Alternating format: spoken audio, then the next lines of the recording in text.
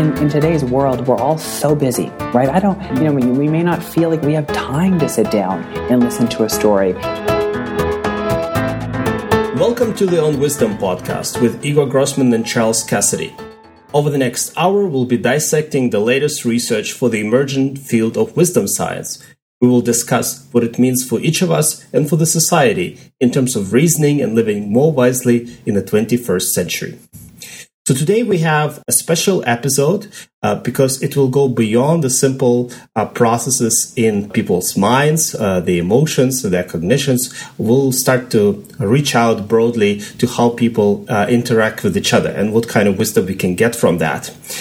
Charles, why don't you tell us a little bit more about why we decided to focus on this transmission of wisdom and what exactly we have in mind today? Well, Igor, I'm going to fire it back at you because it's we're talking about stories today. We've got a working title episode, which I don't know if we've actually agreed on, but the working title is Wisdom Transmission and Why We Tell Stories. So you kind of tend to think that stories are just, if you don't think about it very much, you think stories are about information exchange. Something happened to me and I pass it on to someone else. But it doesn't take much digging or thinking about it to realize stories are not about just exchanging information. I mean, we're quite lucky we have a specialist in narratives with us today. So it doesn't matter that we don't know what we're talking about because we have Nick Westrate here. So Nick, hi, how you doing? I'm really good. Thank you so much for having me. It's great to be here. You're actually part of history because this is my first ever podcast and I'm very excited. Excellent. I like that. So I like how Nick has already tied his personal narrative into the sort of common shared narrative of history. That was a smooth move, Nick. Nice work. So, Nick, can you tell us just a little bit about you? Who you are? Not everything you know, because that's going to take a whole series of podcasts. But just kind of what you're doing at the moment and where you're doing it and what you're focusing on. For sure. Okay, so I get it. You don't want my life story. That's okay. You just want the caption. And basically where I'm at, I'm a developmental psychologist. I'm working right now in the city of Klagenfurt in the south of Austria. I work as a postdoctoral research fellow with a researcher named Judith Gluck, who is a wisdom researcher and also a narrative researcher. So I've been here since January doing my research, which is building upon the work that I was doing in Toronto, which is where I'm from and where I also received my PhD. Right. And one of the big things you look at is narratives. And so before we kind of get a little bit more into that, are you like a raconteur at a dinner party? You always like, hey, guys, I got a story. Or do you not operate like that? Yeah. I guess I've never really thought of myself as being a storyteller. But absolutely, it's part of who I am. I see stories as being so ubiquitous to human communication and life that I think in that sense we're all storytellers. But I also know that I enjoy stories. I love hearing stories. And with that in mind, of course, I contribute to the telling of them as well. So definitely, this is a major mode of communication for me. Yeah.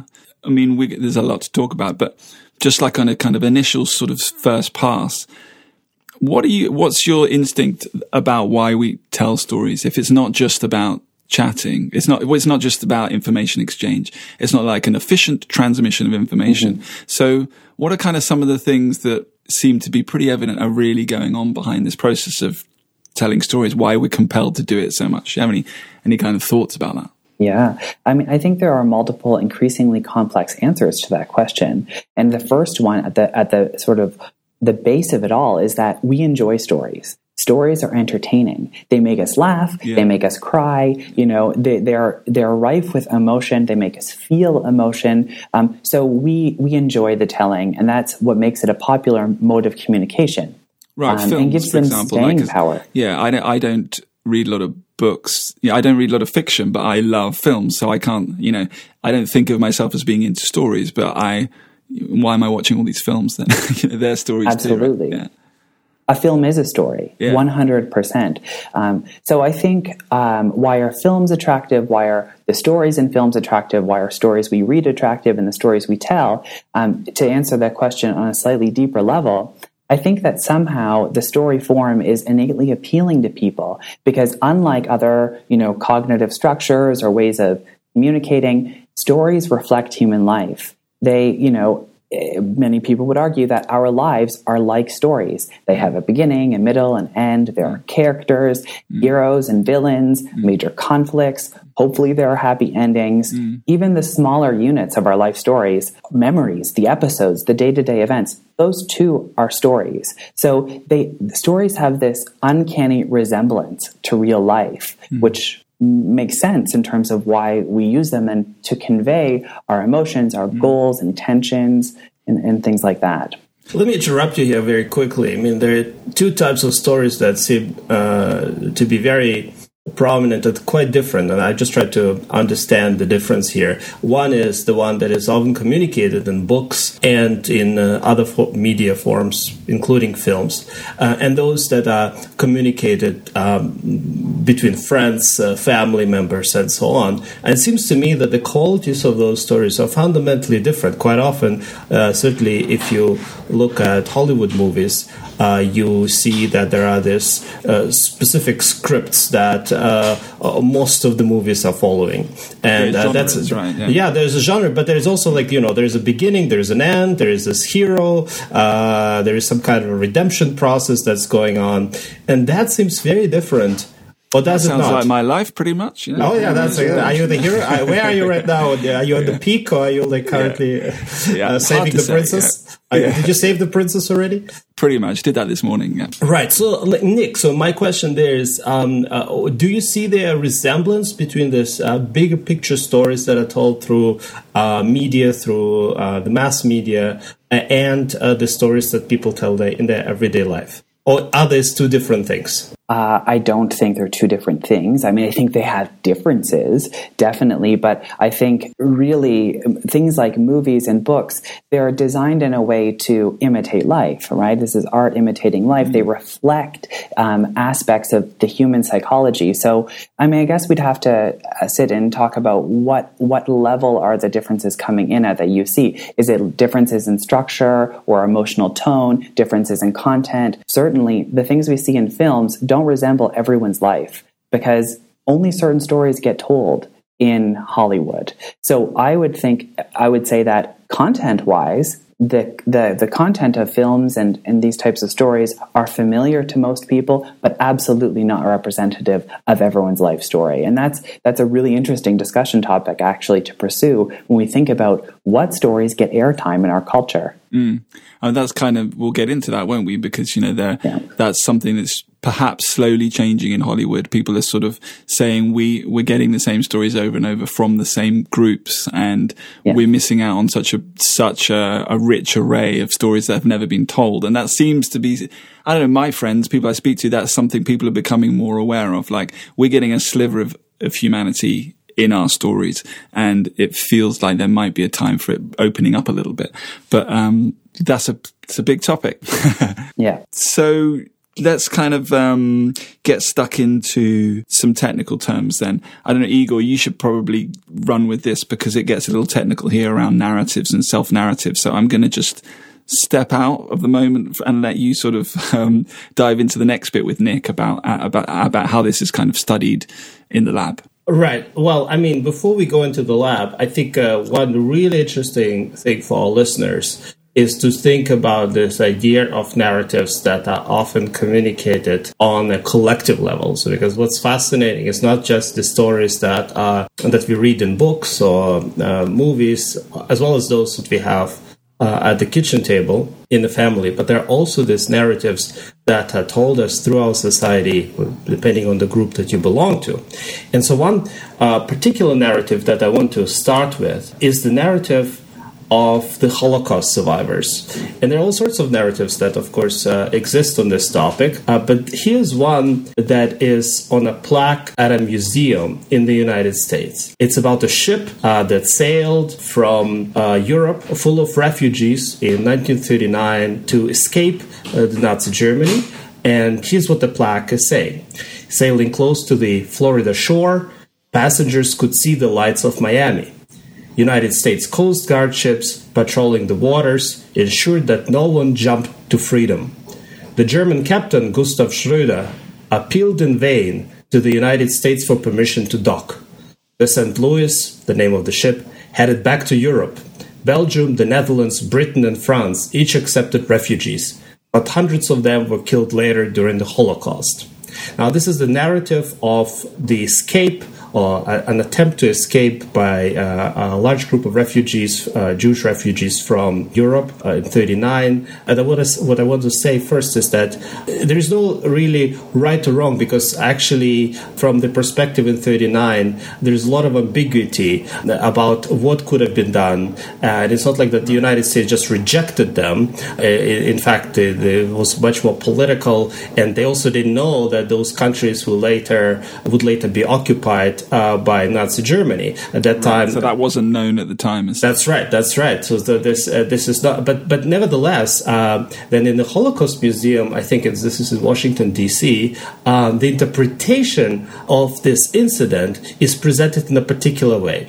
And so I would like to know, Nick, what do you think is the meaning of this narrative, and how are narratives like this used to reinforce certain collective identities and certain interpretations for groups? Okay. This is a really interesting example of a story that means different things to different people. Right. But let's back up a little bit and talk a little bit about there's something at the heart of what you're talking about right now, and that is the truthfulness or the veracity or the accuracy of a story.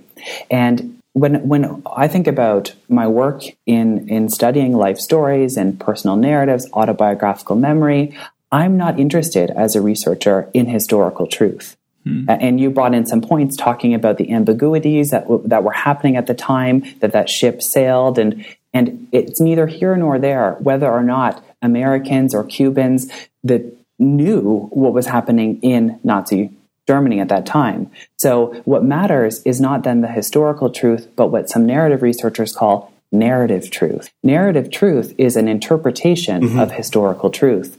And it's an interpretation that gives people a sense of meaning. It helps them to understand their lived experience. It helps them to make sense of it. It also helps them to transmit their understanding of it to other people. So, when we talk about this story in particular, about the MS St. Louis ocean liner, this has meant, of course, different things to different people. But what happens in these stories that Holocaust survivors tell about the ship is that it often becomes an occasion to talk about American inaction, a lack of concern for human suffering, a feeling or sense of abandonment at the hands of America, and people who, of course, this story has come up with in the context of research, specifically by a researcher named Brian Schiff and his colleagues. And this story is often told with the idea in mind that the Holocaust survivor is transmitting a piece of wisdom to a younger listener so that this mistake isn't repeated again. So even though I say that these stories mean different things to different people, one of the themes that this researcher has observed is that this particular story is commonly used in that way. So basically there is a communication, there's a message to the next generation about what to do and what not to do. Not to be inactive, not to be just like sit there and wait until something unfolds in this other country, but instead of that, actually engage. And this is sort of a warning, right?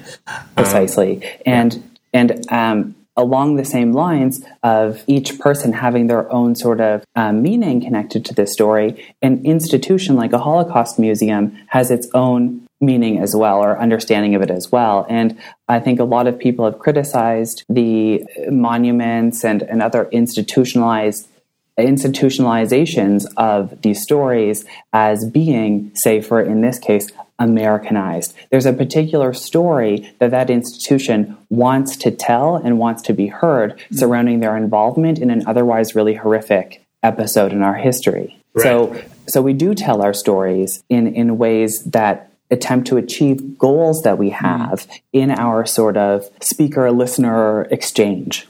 So what does that mean for how we should treat stories? Because they're obviously valuable, but if it's not about facts, passing on facts, do we treat them, are they a different kind of thing? So you're getting some sort of life lesson that someone wants to express from a previous generation or someone who's been in different experience, but you're not getting data, you're getting an interpretation. And there's a valuable lesson in there, perhaps, but it means we have to be careful, perhaps, what we take from stories. I think that everyone needs to be a critical consumer of the stories that they hear. Certainly, stories can be used to transmit facts. But it's actually funny that you use that word, because other research that I've read has coined the term faction. It's part fact, part fiction. I really like that when we talk about it in terms of people's life stories. But they can be used to transmit facts, but that's not what's of great interest to me. I'm interested in how people spin those facts in ways that achieve some sort of a psychological end for themselves. What's so interesting about the story about the MS St. Louis ship is that most of the people who talk about it, of course, weren't even on the ship. And that's why Schiff and his colleagues have referred to this particular story as a collected story. It's a story that actually was outside of the people's direct experience. He's also called this a vicarious story that somehow gets appropriated by people and then internalized as their own. And now that internalization process, that is what interests me. How does it become internalized within one's sense of self? And what are the consequences psychologically of that internalization process? Does it provide a sense of integrity, unity, perhaps well-being, a sense of belongingness to a collective, and so on? So let's turn to another story that also tries to capture this notion of collective narrative and motivate people. And this is the example that until Nick, you forwarded to us, I actually was not much aware about because of my upbringing in Europe, I guess. And specifically, now we turn the page and look at the gay culture and civil rights movement of homosexuals in North America, specifically with this story of the Stonewall riots. So can you tell us a little bit more about that, and what is the meaning of this story for different gay communities? Because I found that part that you forwarded to us very interesting. I'd love to talk about this because this is something that I think about quite a bit. And it's interesting to be a researcher who's studying the impact of cultural, historical events, because that is important in itself, but also to be a researcher who's personally affected by those events themselves. And in full disclosure, I identify as a gay man, so I think a lot about my history and the heritage of the gay community. And, in the same way that young Jewish people, for example, might think about the Holocaust. Now, I'm not making a direct comparison, of course, between the Holocaust and the Stonewall Inn riots, but what I'm saying is that groups of people today, young people today, have histories that are textured by certain events that we may feel more or less connected to. So the Stonewall Inn story basically is the story of, in 1969 in New York City, there was an inn called the Stonewall Inn, and more of a pub, right? It was a pub, right? So it wasn't even, I think, operating with a proper liquor license or anything like that, right. But it was a meeting space for gay people, because at that time, there were no public spaces for gay people to congregate and just to be social and feel connected to a community. And so this Stonewall Inn was emblematic of institutions across North America, of course, in LA and San Francisco, little watering holes for gay people. But what was happening in these spaces was that they were being raided by the police, and they were being broken up on the basis of something like operating without a liquor license, or maybe perhaps something more direct. And basically, it was a form of gay persecution at the time.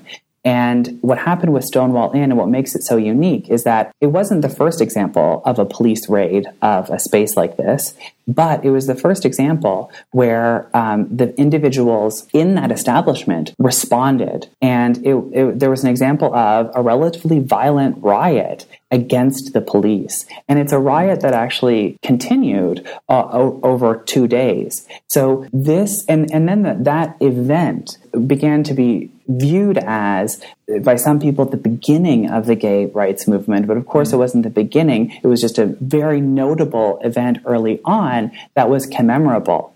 So what happened 1 year later was that to commemorate the Stonewall Inn riots, New York had its first Christopher Street Liberation Parade, or Liberation Day. And that was the origin of the modern Pride Parade in North America. Yeah, I had no idea because I'd heard of Stonewall and I'd obviously familiar with Gay Pride, but I didn't know Gay Pride was directly this sort of annual commemoration, or that's where it began. I didn't know that it started with Stonewall. Yeah, I think quite literally it did. And it's evolved over the years. And that is what is so interesting to me. What does a parade mean today? How many young gay people today who are participating in this parade understand that origin story? Would it matter if they understood the origin story? Have they sat down with gay people who were around at that time, who experienced a bathhouse raid or some other type of a police raid?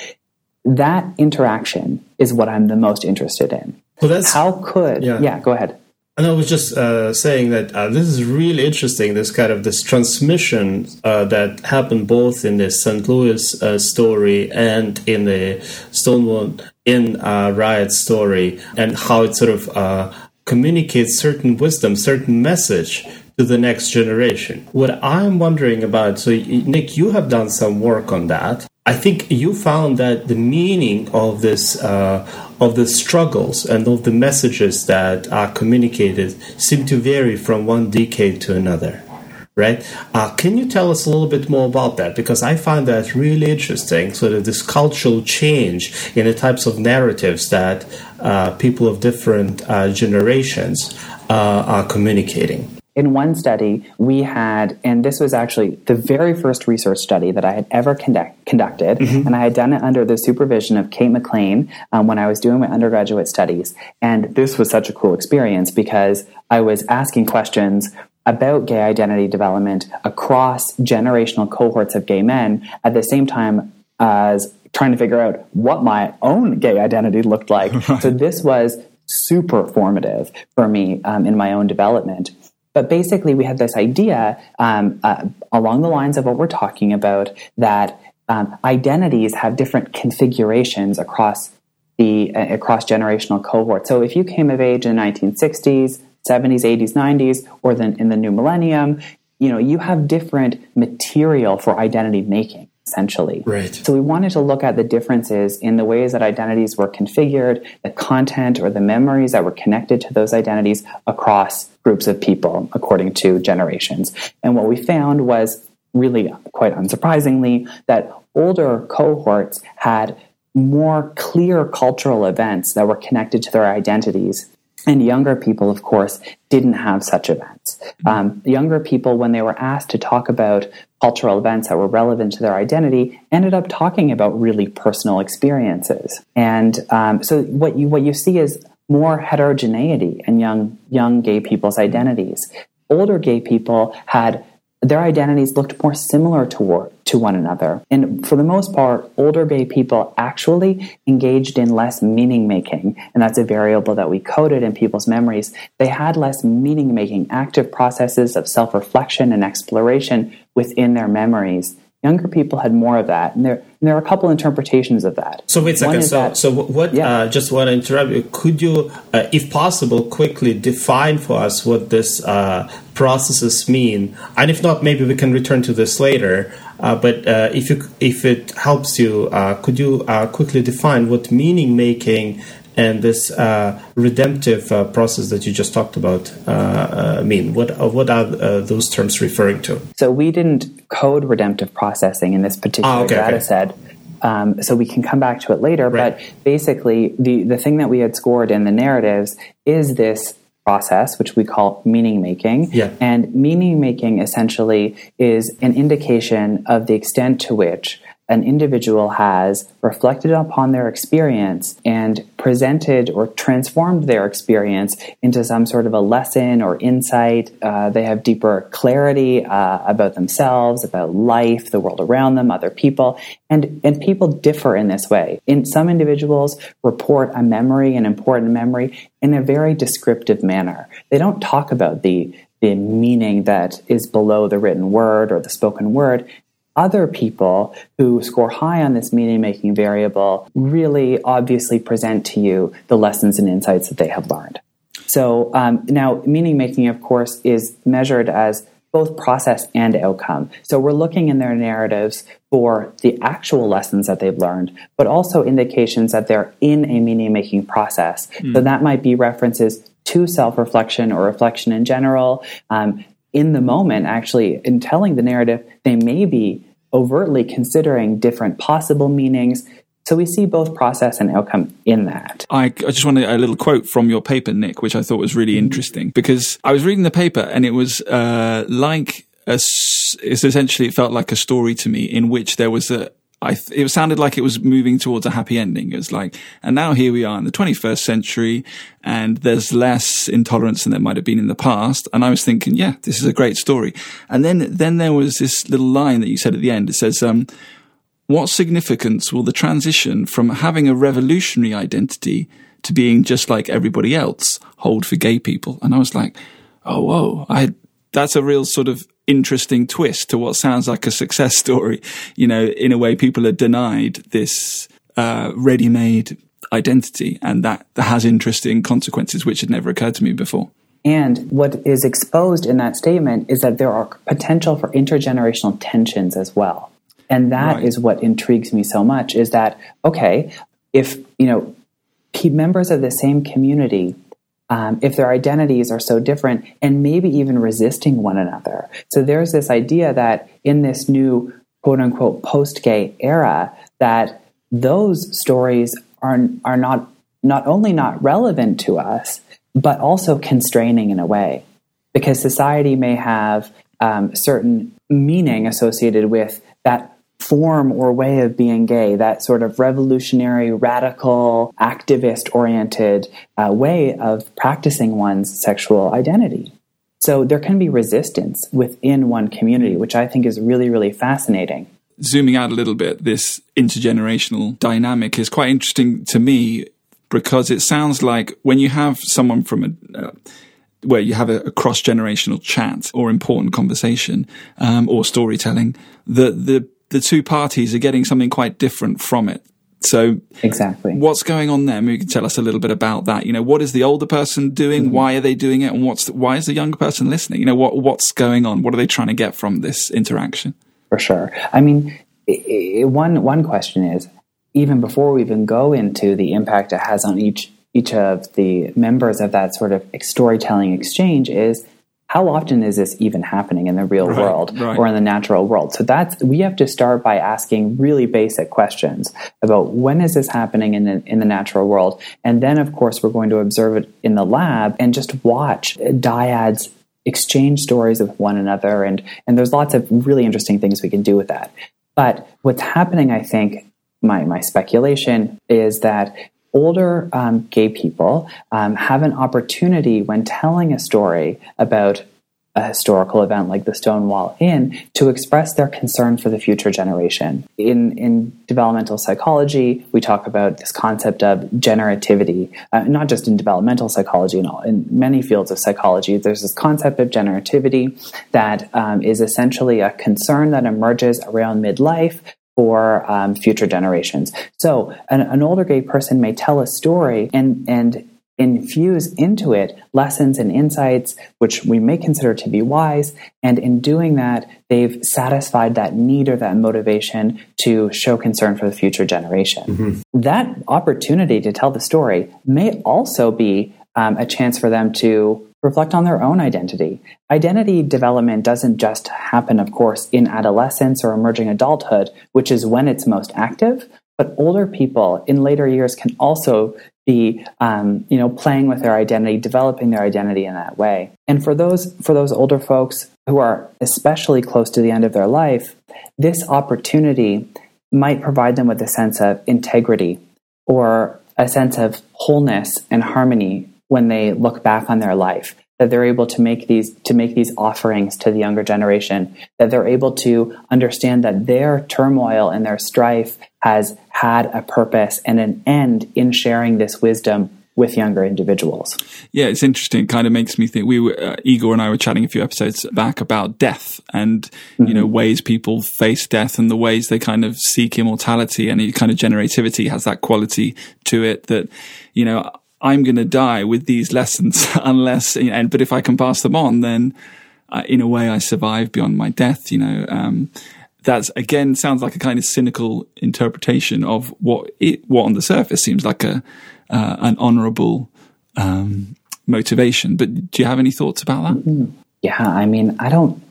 In a way, it's funny that you say it sounds cynical. I mean, in a way, it sounds just normal and natural too. The idea that people would be concerned about, living on afterwards, especially when living on isn't this very self-centered thing. It's not, there's going to be, and people aren't going to remember me necessarily for my accomplishments or how much money I made or whatever. They're going to, the way I'm going to live on in other people is through helping them to live better lives. In the research, actually, that we were talking about earlier about collected stories, these stories that are not even part of our direct experience, but somehow are then internalized into our sense of selves, one of the conditions for a story to ultimately be internalized or valued by an audience is a resonance. Okay, so the advice that's being told needs to somehow resonate with the listener. And that resonance, I guess, could be in the form of, this makes sense. This has led to greater clarity on myself or my situation. Or likewise, I might have the reaction, okay, that is ludicrous. What outrageous advice, right? And that, in the same way, resonates, or rather in a different way, but there's still resonance. And then it's the role of the younger person in this case to construct a lesson or an insight to take away from that. Mm-hmm. So even in these intergenerational exchanges, in some of the grandchildren that I've looked at in my research, some of the grandchildren don't even think that their grandparent was trying to teach them a lesson, but still walked away with one. So I think that what's really interesting is to ask questions about the internalization process. Under what conditions do young people think that advice is worth taking, and then how is that integrated into their actual practices of living? This is actually very interesting. It's almost like a perfect transition to the mechanisms, which is what I'm passionate about, the psychology of what's underneath in our minds that is driving this transmission of wisdom, transmission of narratives, transmission of advice from one generation to the next. So, Nick, you worked on that more recently, and I've published some of the most interesting papers, I would say, on this topic so far. Really groundbreaking work. And I would really like you to tell us a little bit more about it. So, to give our listeners a little bit of an overview, Nick has worked on this idea of self-reflection and how people reflect on their past narratives. And he has identified several ways how people reflect that have some really interesting and somewhat different consequences. So, Nick, I'll pass it to you, and maybe you can tell us a little bit more about this work. Okay, I'd be happy to. So this is work that I've been doing within the context of my PhD studies, and more recently, I have a few publications now on this topic. And basically, I've been taken by this. Let me start at the beginning, like any good story does. As I entered into the world, I will give you the narrative. Just you wait. You're the hero in this story. There will be a lesson at the end, and you must abide by it. No, yeah. So basically, when I entered the world of wisdom research, I was taken by this idea that we develop wisdom through life experience. Anyone you ask about the development of wisdom, in their list, in the first three things that they say, life experience is going to be one of them. But of course, many of us have life experience. Many of us are not wise. There has to be some sort of mechanism that sits between wisdom and life experience that explains why some people become wise following, say, for example, hardship, and others become bitter or some other developmental end, maybe happiness. And of course, we could debate whether or not you can be bitter and wise at the same time, but let's imagine you can't, and for the sake of argument, and that there's some predictor that's putting people on this wisdom path, and others that are putting another predictor that's putting them on this embitterment path, or something like that. Mm-hmm. So I was interested in that, those mechanisms, and what I came to, of course, was self-reflection. So the question then being, how do wise people reflect on their life in their memories? So what I do is I collect people's autobiographical memories. Can I see differences between the way a wise person narrates a life experience and a relatively unwise person? And of course, this isn't just qualitative work. we may begin in a qualitative modality where we're looking at the memories to identify differences, but ultimately we develop a coding scheme of some kind. We have multiple people who are trained to score narratives using that coding scheme, actually score the narratives, and then look for agreement across those narratives. So and then that's how we then predict levels of wisdom from some sort of a processing mode. What do they score them for, like different styles of processing? Or okay. So what we did was we were interested primarily in two different types of self-reflective processing, and I'll just call those processing modes, different ways of making sense of your past experience. And the first one is exploratory processing. And I'll contrast this in a moment with another process called redemptive processing. And these are uncorrelated, which means that they're not happening in the same space often. So if you are an exploratory processor, you're possibly not or not necessarily a redemptive processor as well. And as it turns out, only one of these processing modes actually is correlated with wisdom.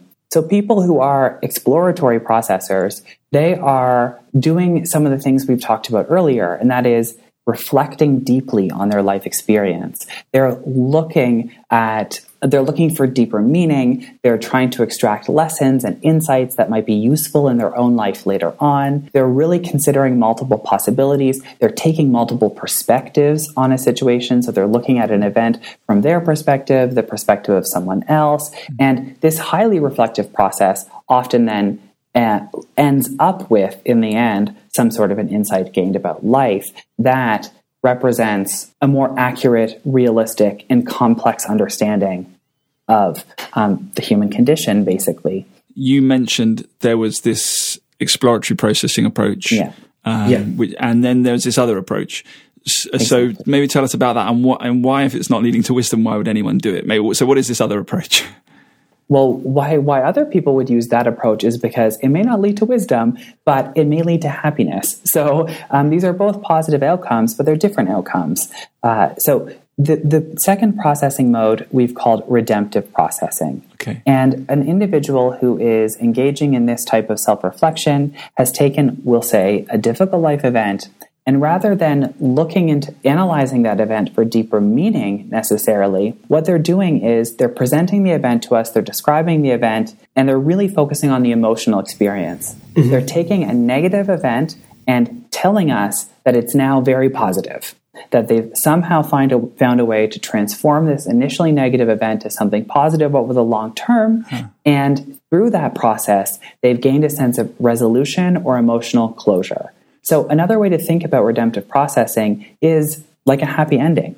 Right. And as it turns out, this tends to, in a way, be antithetical to exploratory processing. If you're aimed fully at just emotional transformation and closure, you're precluding the chance that you can interrogate it for deeper meaning. Mm. So how can those things happen together? Well, I mean, of course, we can imagine a scenario where they do happen. Maybe someone first engages in a high level of exploratory processing. They go through that really difficult process of exploring their negative emotions, of looking at the role that they might have played in a very difficult life event, which is really quite hard. And then eventually, and not too quickly, they are able to see that it's positive and feel a sense of resolution. Mm. So maybe that combination of processing modes is the best. I'm not sure. I'm hesitant to say that one is better than the other. They're just different. But what I've seen in my research, where I don't look at it over time, I just look at it at one time, right. What I see is that these two processes are not correlated with one another. You could imagine it sort of looping round on itself.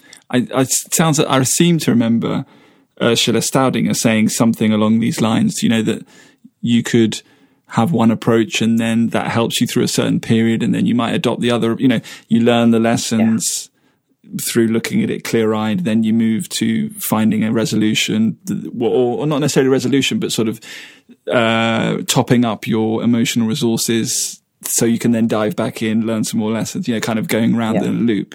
Yeah, Ursula Staudinger did talk about that. She talked about the idea that a certain level of adjustment is necessary in order to take the psychological risk of doing a growth-oriented process like exploratory processing. So absolutely.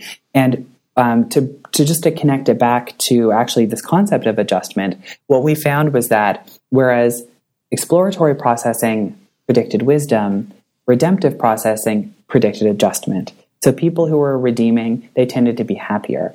But that's really interesting because I'd just like to go back to what Charles just said. If there is some kind of a temporal dynamic going on between this process, when you capture people in a particular moment and bring them into your laboratory to interview them on these topics, you may be capturing different stages of where they are by looking at, like, if you see that, identify that some of them are more exploratory. Of course, they are maybe earlier in their working through the experiences, and when they are more redemptive oriented, maybe they are trying to get closure, or maybe they are just at the beginning and they don't even know how to deal with this difficult issue. So have you looked at the temporal resolution? How far back are these experiences for these different groups of people that they are reflecting, that they're choosing to reflect on? Yeah, so this is an issue that we need to be very careful about as researchers. And we all wish we could do longitudinal research, right? Which is to, study people over time and take into account for these developmental dynamics. That's the ideal case scenario. When we can't do that and we just take a snapshot of someone at one given time, is we ask for information like, when did the event occur? Right. And then you can control for that in your analyses or see if that's psychologically relevant in some way. What we typically see is that when I ask questions about important life events from midlife adults, they tend to report things that happen in earlier stages of their life. So there has been a period of time where they've undergone this processing phase. The other thing that I do is I typically ask participants not to report events that have happened in the past year, or you could make that a longer time frame if you wanted, because you don't, in order to sort of standardize where participants are I guess coming into the study at. You don't want one person, as you said, Igor, already, fully in a processing mode and another in a more resolved state, because then you can't really compare them at all. Yeah. So that's a challenge with this research. A big headline seems to be exploratory processing is definitely something you want to know. You want to have a facility for if you're interested in becoming wiser. So as we're kind of getting towards, I know, Igor, time-wise, we're against the clock, aren't we? But people are going to want to know, I really like this idea of exploratory processing. Can I become an exploratory processor, or is it just you are or you aren't? Is it something you can learn, like playing tennis, or is it, if that's not in your nature, that's just not the way, you can't. Yeah. Well, I would ask another question even before we get to the question of, can I become one? The first question really is, do you want to become one?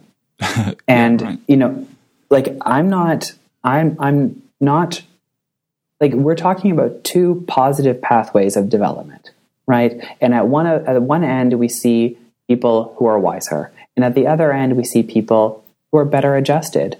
So who am I to say that someone should be engaging in an exploratory manner with their life experience when that may actually jeopardize their well-being, certainly in the short term, maybe not over long term. I actually think that exploratory processing in the long term is quite functional from an adjustment and well-being perspective, but I'm trying not to be very prescriptive about which model of self-reflection is the best. Personally, with that said, so I just want to acknowledge that both of these have positive benefits or consequences in my mind. At the same time, I'm torn because I do think that exploration is really important, and having a strong sense of identity, self-clarity, and in that process, also acquiring wisdom along the way is really important. So maybe one way to think about it is, for millennia, there has been this debate in philosophy about the role of affect and emotion for your judgments, for how your morals work, how you should be evaluating situations in terms of their moral virtues. Some people say you should, like rationalists, that you should be just rejecting those, others that you should be integrating them and consider morality based on your intuitionist responses. Why I'm saying that? Well, it seems to me that, like adjustment is about the consequence of that, at least those that you have shown, Nick, about regulating your emotions and will be adjusted in terms of maybe your goals and your emotional responses. Whereas exploration seems to be a predominantly a cognitive process. You seek more information, you try to integrate it. And to me, those two seem to be like this yin and yang of the constant exchange. You can't really tease them apart. But of course, in our everyday life, we have both the emotional responses that we constantly regulate one way or another, and some of us are better at that than others. So it's about doing this kind of redemptive processing on a constant basis. And at the same time, we do encounter new situations. We need to be flexible. That's sort of our evolutionary task, to adapt to different environments. That's what made humans so special in the sense of like being so successful in adapting to different ecologies and so on and so forth. So to me, it seems to be that those both processes obviously are part of this kind of holistic view of what we probably would think wisdom is about. And hence you have across different cultural histories perspectives on wisdom that talk more about emotions or talk more about this cognition and seeking, inquiring more information, exploring the world. So, but it's a complex topic, and certainly more research is needed. I think we are close to the end, right, Charles? So yeah. I would suggest, go ahead. I was going to, do you want to kind of give a little overview of what's happened? Yeah, I think it would be great for our listeners to have a little bit of a summary of we discussed a large number of topics. And Nick, you can interrupt me at any time and maybe provide your additional input at the end of if I miss something. But here, let me try take a step here. So first, we talked about the societal and collective narratives. We talked about cultural stories, which often contain lessons that can be passed down to younger generations as a means of teaching them about life. And these narratives can be either internalized or they can be resisted by members of a group as these members try to figure out who they are. And hence they're important one way or another for identifying yourself and figuring out who one is. We also talked about the intergenerational storytelling, so that these narratives are used for intergenerational storytelling. And the intergenerational storytelling is the process of sharing information, typically information about real-life events between members of two or more generations. And it has been shown to have very positive effects, both for well-being or relationship harmony, but can also be used as a tool to transmit wisdom and express this idea of generativity, this caring and trying to help the next generation. Then we moved into the more cognitive processing, more underlying, under the hood mechanisms. We talked about the meaning making. It's a highly reflective process that involves a conscious search for lessons and insights in lives in lived experiences. And such meaning may be related to one sense of self. It can be related to the world around them and the people in it, or to life in general. So often, at least in our individualist cultures, it is about the self. And then we focus on the particular processes when people reflect on their experiences. One of them is the exploration, try to seek more information, try to integrate and get greater sense of meaning from this past experience. Another way to self-reflect involves this redemptive process, which is aimed at transforming negative emotions to positive and finding some emotional closure without analyzing the meaning of the experience. And it is typically helping one to work through emotions, this reflective redemption form of reflection, without changing the meaning of the situation.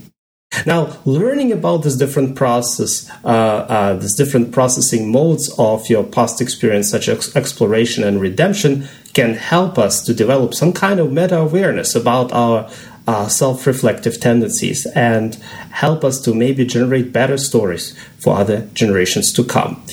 Now, Nick, did I miss anything? Or does that sort of capture? Good. That was good. We haven't done that before. I liked it. Nice. That was a really great summary. Thank you for taking all of the random things I said and putting it into such a beautifully coherent summary. We can just cut to that next time if we're low on time. We'll just, Exactly. Eagle's going to basically talk for 3 minutes to cover everything that we're going to waffle on for about an hour. That was good. It's kind of a trick, isn't it, that you make people wait to the very end to hear this 3-minute summary.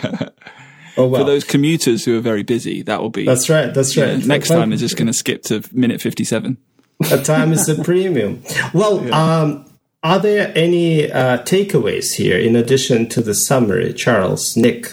I have one thought, which is just that it's become apparent through the conversation how much we are living our life through stories. The way we present ourselves, the way we entertain ourselves.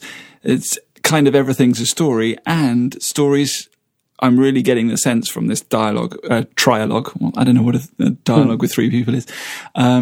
Discussion. That stories that are everywhere, they're not about facts. They're about so many other things. So I think in my own life, like what I'm kind of going to be taking away is I'm going to be trying to, when I listen to people's stories and I tell stories, I'm going to be thinking about what's really going on here and not get so caught up in the details, whether it's like the St. Louis thing or the details of did Stonewall really start the gay liberation movement, but why is this story being told? Not in a cynical way, but just so you don't get distracted. What is the purpose of this story? And I think that's going to be really helpful for me, so asking myself, why are these people and why am I telling this story? What's the real motivation there? And I hope that feels like it will be really helpful. And I would add that even before you get, like you're talking about how you're going to process a story that's being told to you. But I'm kind of worried that people aren't taking the time to find opportunities to hear these stories to begin with. So before you start thinking, in addition to thinking about how you're going to engage with these stories, I think we all need to take a moment to think about how often we take time to listen to other people and ask them about their experiences, and especially within an intergenerational context. In today's world, we're all so busy, right? We may not feel like we have time to sit down and listen to a story, especially when it's coming from someone who's maybe a slow storyteller, or, maybe the purpose of that exchange is just to tell stories. That, I guess, is my point, is that it is an end in itself as well. And this is made very salient for me recently because this is a personal disclosure, but last week I lost one of my grandfathers. And he told great stories, but I don't think I created enough occasions for him to express the lessons and insights that he wanted to me. And he didn't always do that in words as well. Many of the times it was in actions, but maybe there were stories there. And the final point is that the stories don't stick around forever. My grandfather, he's gone now, and the stories are going to live on in the conversations I have with my cousins and my mother and so on. But when I think about Stonewall and the gay cultural heritage that I'm a part of, those folks are going to be gone, much like the survivors of the Holocaust are leaving us now too. So there is a time limit to this. Some of these stories we need to find opportunities to hear today. So these are the thoughts I have at the end of a conversation like this, and I'm filled with a sense of urgency about it. I think it's important, and that's what my research will uncover. But I think in the meantime, we need to collect the stories. Yeah. So for our listeners, stop eating and watching Netflix with your partner. Talk to your partner.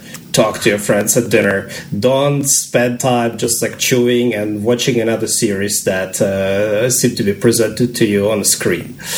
Or even better, after you watch that show, which actually is a story, talk about it. Right. That's right. That's so right. So it's not about, don't replace one with the other. But when you like Netflix is a storytelling technology, but you need to I think we need to understand that limited types of stories are being told on a medium like that. And maybe the more interesting stories are the ones that aren't being told. And then we need to find them, right? That's on us. Right. And sitting on a couch isn't going to help you.